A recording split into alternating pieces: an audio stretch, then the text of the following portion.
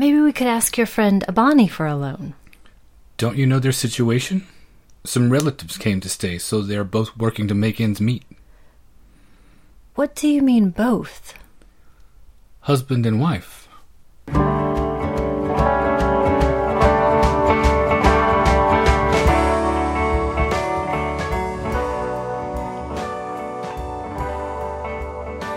Welcome to the Magic Lantern Podcast, an ongoing informal discussion of the films we love and the things we love about them.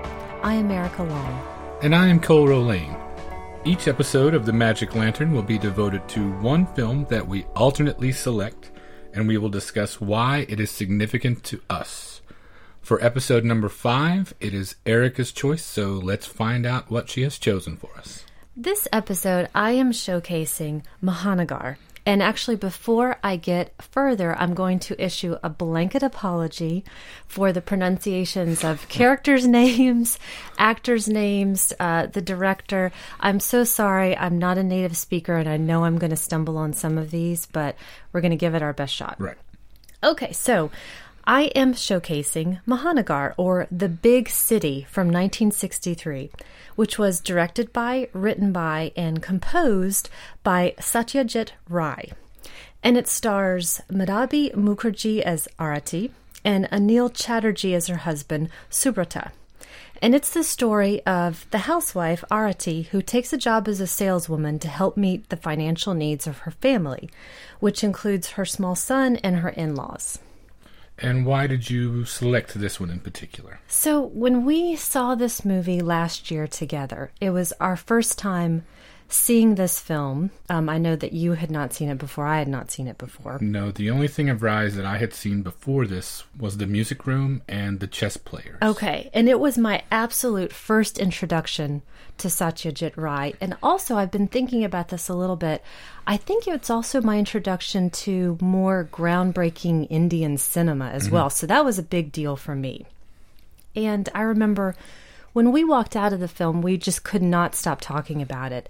In the parking lot, on the way home, days afterwards, we still mention it from time to time. And I think about all of the small moments and the big moments and the overall feeling of the film. We talked a lot about warmth previously in another episode. This film is very warm, creates a very warm feeling. It's also a period of cinema. The film is actually set in the 50s, but it was made in the 60s. Both of those periods, just sort of across the board for me, I have less experience with in world cinema in general. So it was also a really interesting moment to explore for me in a nation that I have very little experience with as well. So to be ushered into this world at large with this story and this film was perfect for me. So why did I choose this movie? It stays with you, and I think I'll probably spend the rest of the podcast explaining why. And so we decided that this was the first film that could equally have been either of our choices. Oh, yeah, absolutely. So I decided on this one. Why would you have chosen this film? I would have chosen this film probably because there's a kind of a universal thing that people do with any entertainment. When they really enjoy it, there's that aspect of they are seeing an ideal version of themselves reflected back at them. And I found these characters so inspiring. Yes. And so admirable, even with their small frailties and insecurities, that the way they treat each other, ultimately, and the consideration they have for one another, that's the thing that I would aspire to as your partner, as your husband. And that's probably, that would be the primary reason I would select it. Aside from all of the fantastic technical achievement of maneuvering that camera around those small cramped spaces. It's so dynamic. It looks beautiful. It sounds beautiful. There are so many just purely cinematic reasons to recommend it, but the reason I would want to choose it for the podcast and talk about why it says why it will resonate with me for so long is because of their relationship and how I see our relationship, how important that is to me, and how much how I think we would look awesome on screen, basically. I cannot hold a candle to the incandescence, which is Madhabi Mukherjee, but I look pretty good anyway. I'd beg to differ. Okay. At any rate, what I see in them, I see their playfulness together, their sort of conspiratorial nature, this real, it's them against the world feeling that it makes me feel good to think about that with you. And also, another huge reason is because the ideas in it still feel extremely progressive even today, even 50 years down the road. The way they treat each other is not this men are from Mars, women are from Venus nonsense. They are treating each other as individuals that are the sum total of their own unique experiences, and they behave towards each other respecting that thing. And I'm really sorry that idea is unfortunately still progressive. Because God, me too. You know, it's a huge pet peeve of mine in entertainment specifically to see marriage portrayed as a living hell. Yeah.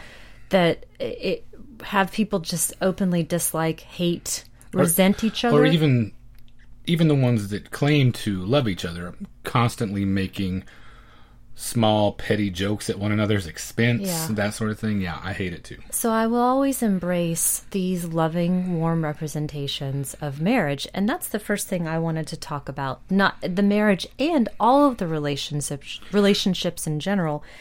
The thing I love most is that everyone behaves honestly. Mm-hmm. And there's such an easy, warm forgiveness, even after these trials and tribulations that they go through, or the misunderstandings, or the I'm not quite there with you and I'm a bit hurt, but it all comes down to forgiveness in the end, and I really enjoy that.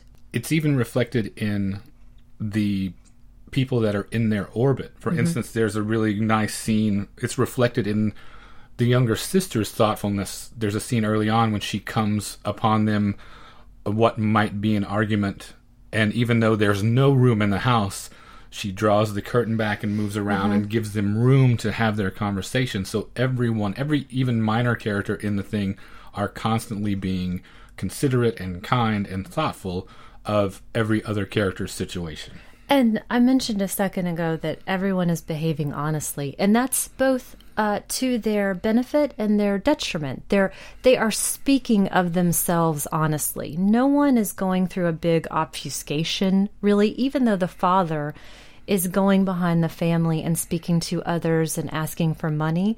He's still very clear in terms of why he believes that that's okay for him, and he sees the effect that has on others as well. And everyone can verbalize that. And I enjoy that everyone is self-actualized, really. Yeah. So at what point in the film did that feeling strike you? Since it was your first of his to see, and it's kind of an introduction into Bengali cinema, did it take you a while to warm up to it? Because for me, it was immediate. As soon as I saw the cable car and heard the sounds, I was in Calcutta in 1953, it felt like.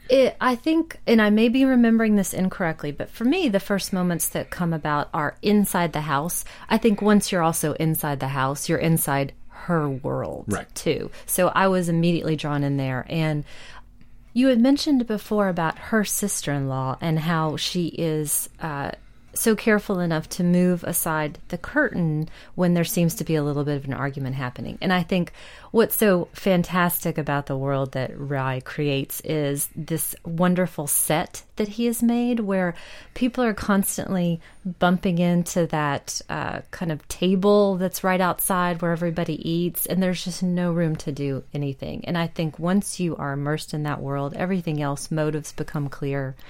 History becomes clear. It does a lot of the work for you, and I was drawn into it right away. And that you can hear the radios from other apartments and other houses. I was right there from the start. And to follow that idea further, I think the camera is so dynamic in this. It's constantly moving. Points of view are shifting. pairings of people are shifting. You always see different perspectives at any given moment. And I think that draws you very much into appreciating, understanding, and having empathy for each character and what's happening and what implications are for any single act to these other people in the story. And I was also, like you said, loving the world of Calcutta. You start with the cable car. You end in the street as well, and it's just a sea of people. And you go to certain areas of the city that would be appropriate for a housewife to be able to go into in these changing times. But what I would, for this film more than really any other, I'm not a big proponent of, oh, black and white is so boring and terrible. That's ridiculous. This world, though, I really wanted to see in color. It seemed so exciting and so dynamic. I just wanted to see what each of those things would look like in color. Is that just me? No, it's not just you. In general, I love street scenes. Yes. In anything. You could just put a camera on the corner of any street at any time. One of the magical, wondrous things about cinema in particular is that I can travel via that camera to times and places I would otherwise never get to see. And this is one of my favorite examples of that because it's so foreign to me. Yes. And I wish that I could have been there to experience it. I mean, there are tons of places and times, of course, that I think that about. But there's something about this particular film that gives me that feeling from literally the first second.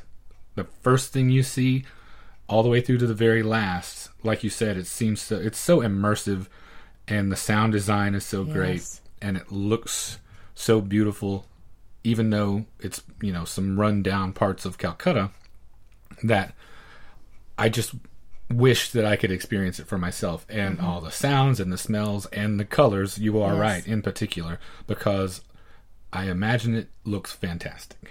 The act that sets off the film is Arati's decision to take a job. And what is fascinating for me is that she doesn't start out, given the time period and where she is, from a position of women's liberation, for lack of a better phrase. This is my right, I'm going to go do this, I'm going to strike out on my own and make a name for myself and have all of these things for myself. It's definitely, for me, from a position of she feels, I don't want to say shame, I guess shame's not the word. She feels acutely the burden that her husband has been bearing for the entire financial responsibility for the family. So she makes this decision to actually be of the greatest help that she can be for the family. And I think that that's really fascinating and not something that you would see. They definitely don't take the easy way out with, oh, this is such a clear motivation, she's going out to do this. Right. It's just an issue of pragmatism. Yes. Yeah. And this isn't something that you would have seen a decade before. So she takes this job, and she then, though, begins to discover that she really enjoys it. She's good at it. It's something that I think she didn't quite know of herself before. There were a few things that I think they did not understand about each other. The husband and wife. Exactly. Again, which is a great illustration of a marriage that is working the way it ought to. I don't think she understood the depths of his conservatism at first, which they half joke about. She knew they were there, but I don't think she knew to what degree. Right. They didn't have a chance to really come out. There wasn't a testing point. Right. It was never confronted directly before. And her misplaced notion, you mentioned how much he's bearing the burden of all of the family fiscal responsibilities, but I think her notion of what he does is slightly misplaced. What do you mean? Because I don't know that he works as hard as she thinks he does when he is out of the house. But be that as it may, yes, he is the sole breadwinner. Yes, yes. And I don't think he understood about her, even though she is the backbone of the household. I don't think he understood about her how ultimately forthright and determined she would be once she discovered that she was good at this work. Yes, yes. That she should keep going with it. That she should do it even though other members of the family are starting to have a problem with it. Yeah. The essence of drama is conflict, Sure. and there's where the conflict happens. The conflict is to overcome. It's not between them. Right. Mostly. There is a little bit of an issue because, at least for him, he is confronting these conservative values that he holds. But each time he recovers really quickly. Yes. It knocks him back for a second, but he seems to realize, no, this is the right thing to do. This is what needs to happen. And so, for instance, at the very beginning, when they initiate this process, when she decides that she is going to get the job or attempt to get the job, it's initially uncomfortable for him, but literally the very next morning he is sitting with her going through one ask. Absolutely. And together they are working on the process. And I think the more difficult conflict that he faces is from his parents and his father specifically. Mm-hmm. It's seen as a badge of shame that the son cannot, with his sole job, cannot take care of the entire family as his father had done before. Right. And that's spoken aloud. Right. And it's indicative of the changing times in Calcutta as well. And with the father, the idea of who is to blame for her having to get a job, needing to get a job, and then wanting to keep the job, how that affects every person and what their idea of what is right and what is wrong and how that changes over the course of the film. Just the idea that blame needs to be assigned at all. Yes. And that being such a foreign idea to us now. And it causes, well, it doesn't cause. The father decides to go out to his former students, he was a teacher for many, many years, and ask for money because there isn't enough in the family. He's obviously has medical conditions. He doesn't have new glasses, so on and so forth. So he goes out to these men to ask for money. And that's then also a badge of shame to the son that he can't support his father. And why do you think that the father finds it okay to go out and ask for money, but a member of the family working is not okay? I think that might have to do with the mentor-student relationship and things that have been established in the culture up to that point. Things that I'm not wholly aware of. Me either. And I was thinking back to early America where you would pay for your education directly to the teacher. And the father speaks very often of, this is a debt owed to me. This isn't so odd that I would ask for this. You know, they owe this. Also not in a strident kind of a way, Right. just sort of as a matter of course, Right. I guess.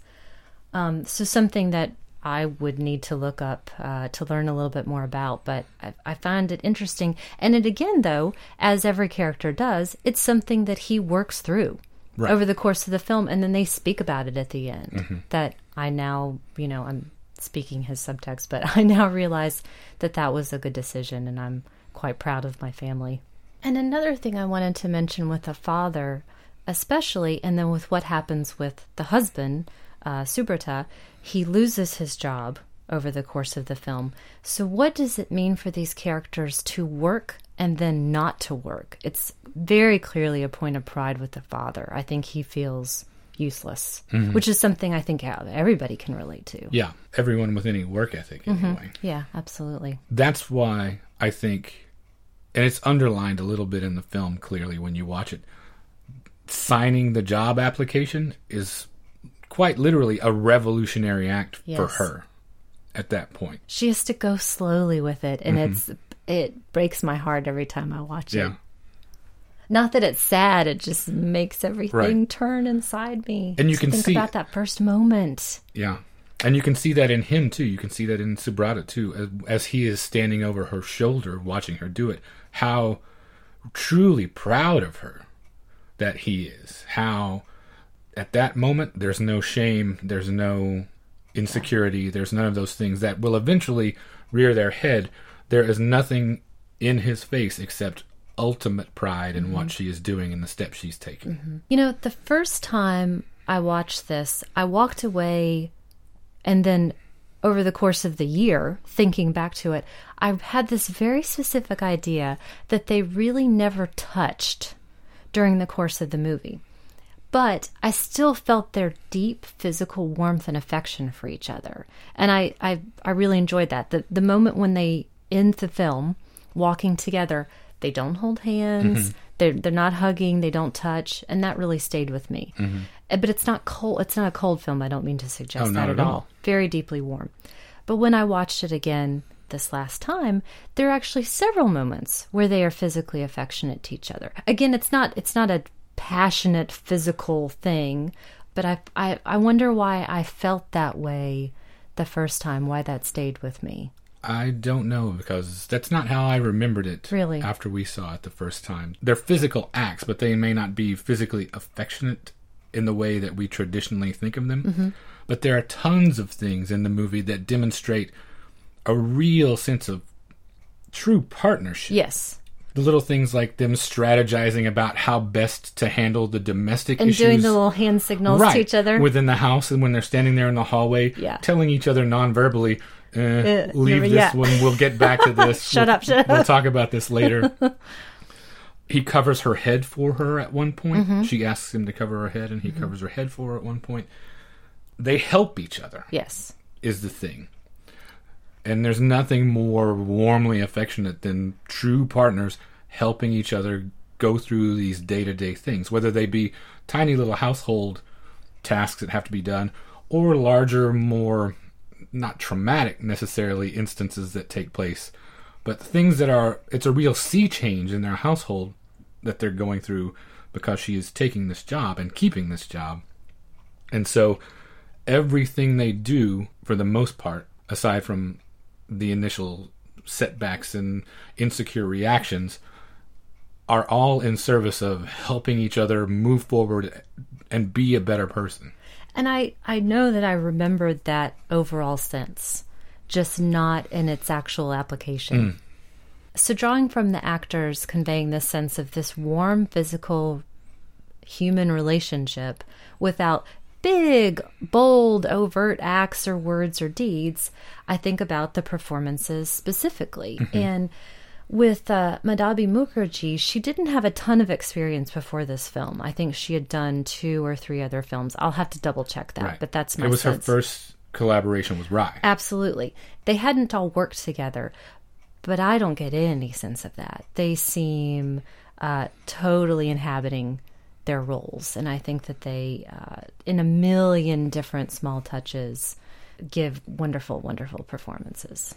I think you can attribute a lot of that to Satyajit Ray, because if ever there was a person who was born to make movies, it was him. Because when you look at Padar Panchali, for instance, and realize that that is his first film, he and all of his crew, every person involved with it, were figuring out how to do that. Yes. And when you see what comes out of that, a few years later, we're not talking decades later, we're talking pretty soon afterwards.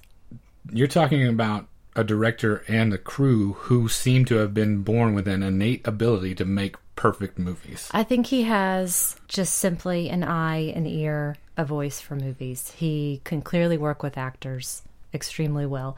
Write something that sounds so true that it can't help but fall out of your mouth and sound perfect for each person. Not to discount their performances, though, either, because that scene in particular that I was thinking of is when she receives that first pay packet.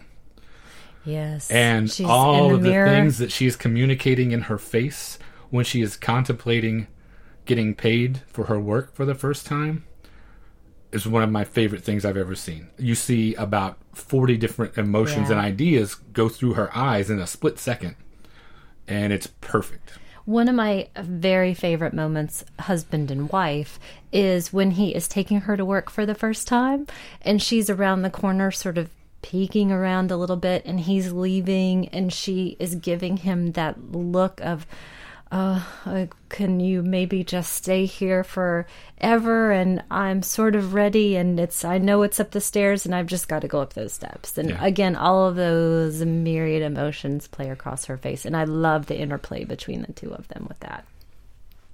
But as in with all of Rai's movies that I've seen so far, every single person in the film is fantastic. It's a really great one, and I'm so delighted that I got the chance to see it. We've been really lucky over the past year because not only did we get to see this, Austin Film Society, which is one of the greatest organizations on the face of the planet. Thank you, Austin Film Society. Has programmed several of his films. They did a Rye retrospective not too long ago where, among others, they played this, Caperuche, Charlotta, several of his films. And then after that, they brought the entire Opu trilogy, the restored Janus edition that's touring right now, that will soon be available on Criterion DVD in November. And it was, not to put it too melodramatically, life-changing. Yes. Specifically for me, the second installment immediately became one of my favorite films of all time. And initially, he wasn't even considering making a sequel to Pather Panchali. Initially, that film was not to exist, and man, am I glad it does, because it speaks to you. It stirs me. Yes. And so I just want to say thanks to Austin Film Society, because I might not, well, it would have taken me a lot longer to see it, and I would have never seen it in a theater, perhaps. Yes. I would have never gotten to experience it on the big screen. So if you are not a member of Austin Film Society and you live in town, you should really consider it. Their programmers, Lars Nielsen, Holly Herrick, and the recently retired Chale Nefus, are responsible for me seeing some of the best films that I've ever had the chance to see. And it's an incredible deal because they have just made a membership level that basically, if you share it with someone like we do, for the cost of one movie ticket a month, you get to see minimum half a dozen of the greatest current new releases, avant cinema, documentaries, works in progress, essential classics, all for an extremely low price. So that's my plug for Austin Film Society. We do not work for Austin Film Society. We just love them. We do. We love them with all our hearts. And if you live in a different city and you want to start your own film society, go to their website and learn how to do it the right way. Right. Anyway, the movie is so thematically rich and resonant for us that it would be easy. We talked about, in fact, when we were watching it the second time, how easy it would be for us to go on for hours and hours and hours talking about this. So I'm kind of wary of making the longest episode ever of The Magic Lantern. Or a lot of, hey, do you remember when she did this one thing? That was great. But are there things... That would be me. Right. But are there things that we haven't talked about yet that you want to go back and touch on? You know, this is really just a simple point, but I the beginning and the end really stayed with me. The beginning starts out with the husband. It doesn't start out with Arati. And the end is the two of them together, and it's in that sea of the street. And it's all men. I don't know if you noticed that, but every single street scene, it's all men. The only time where you see women outside is when the saleswomen go out to canvass a neighborhood. So you see a moment of that. But I find it, again, interesting that the film doesn't come from this point of, groundbreaking women's liberation. It starts and ends from different viewpoints. And the thing I love most at the very end, Subrata says, "We will both succeed." And I love the both part because in the playlet that the Magic Lantern players showcase at the very beginning, she first says, "What do you mean both?" Mm-hmm. And I love that there's the callback at the end of that, and it's very much that unity that it ends on. Yeah, it's perfect. It's a perfect movie. It is. Done. Well, that was easy. That was easy. So thanks to Austin Film Society, you were able to experience Rye for the first time, on the big screen for the first time as well. Are there things in particular about him or of his that you're now curious to go on and look further into? Well, what I would really recommend for everyone, if you get the chance, is check out special features on any DVD that you get of any of these films. There's one in particular on this film, which is Rai in his own words, essentially, and he is beautiful to listen to. Mm-hmm. He is so eloquent, so I think that that's a great place to start. And then that leads into my recommendation for this episode. And I was going to recommend Sultan for a Day because that sounds like lots of fun. And it's a film they talk about going to see in this movie, but I haven't seen it, so I can't recommend it. So instead, I'm going to take the easy way out and recommend first the entire works of Satyajit Ray, but specifically start with the Opoo trilogy. It was the beginning for him. We already talked about it was the first film he ever made. The crew was the first film any of them had ever made. Many of the actors, it was the first film they had ever made. It is astounding. It is an astounding piece of filmmaking. And if there had only existed the first, that would be amazing. But it's a trilogy, and each one builds upon the other to create an amazing piece of work that is not to be missed. And unlike you, the second film is your favorite. The first is actually my favorite, Pather Panchali. So I really recommend starting there. Why is it your favorite? Why did it appeal to you more than the second one did to me, for instance? In the way that the second film speaks to you, the first film speaks to me in the moments that I remember so much from my childhood that were the formative events for me. And the first film is the beginning for Opoo. He's a very young boy. I respond so much to the relationship with his sister, even though I have no siblings. The two of them together are my absolute favorites, and I love to watch that development. Mm-hmm. So my recommendation is the Opoo trilogy in its entirety, but specifically the first film of the Opoo trilogy. That's kind of a cheat. Are you going to give me a big raspberry for that? I will give you a big Bronx cheer for that. If it weren't for how significant and important they are. Yes. So I can't really... I just slide in? I can't quibble. You get in just under the wire. Okay. Because I couldn't possibly fault you for recommending that someone watch those films. Yes. And so what is your recommendation? My recommendation is Charles Burnett's Killer of Sheep. Oh. From 1978. Oh, what a great place to go. It is a world away from Calcutta in the 50s, but it still has the things that I respond to so much in Mahanagar, in that it's full of small, tender human moments. Charles Burnett is such a great observer of the things that other people tend to leave out of their movies, that make characters fully real, that make worlds that you feel like that you could inhabit. It is one of the best, well, at least my favorite pieces of American humanist cinema.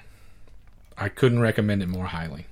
Well, that is a fantastic recommendation. I'm not going to say that mine is better, but I think that those are both excellent. I would say yours is better, and obviously a milestone. But that's why I want to recommend Burnett, because it's easy for people to forget movies like that. Everybody should check it out. I love you, honey. I love you too, you big baloney. Okay, so our recommendations are Killer of Sheep and the Opoo trilogy, specifically Pather Panchali. Which I guess brings us to the end of what turned out to be not the longest episode on record. You remember that time when she did that one thing? That was great. Loved it. I would like to mention in particular before we wrap things up, to say a special hello and thanks to Aaron and Mark at the Criterion Close-Up podcast. Those guys do a great show about all of the films in the Criterion collection, which this is one of. Yes. You can find this on DVD via the Criterion collection. Each episode that they do, they will pick one particular film and then a greater theme that touches on, and it's always really fun and interesting discussion with people who are really thoughtful about international cinema. Mm-hmm. If you are a fan of this type of film or the Criterion Collection in general, you should really check out Criterion Close Up. It's available on iTunes or any of your regular podcatchers. It's a really great show. And as far as our presence on the web, you can email us if you like at magiclanternpodcast@gmail.com. You can just look for Magic Lantern Podcast on Facebook. We're on Twitter at @lantern_cast. The show is available on iTunes and Stitcher Radio. If you listen and you have time and are so inclined, please feel free to leave a review. We appreciate any kind words that you can leave for us. And thank you for listening to the Magic Lantern Podcast.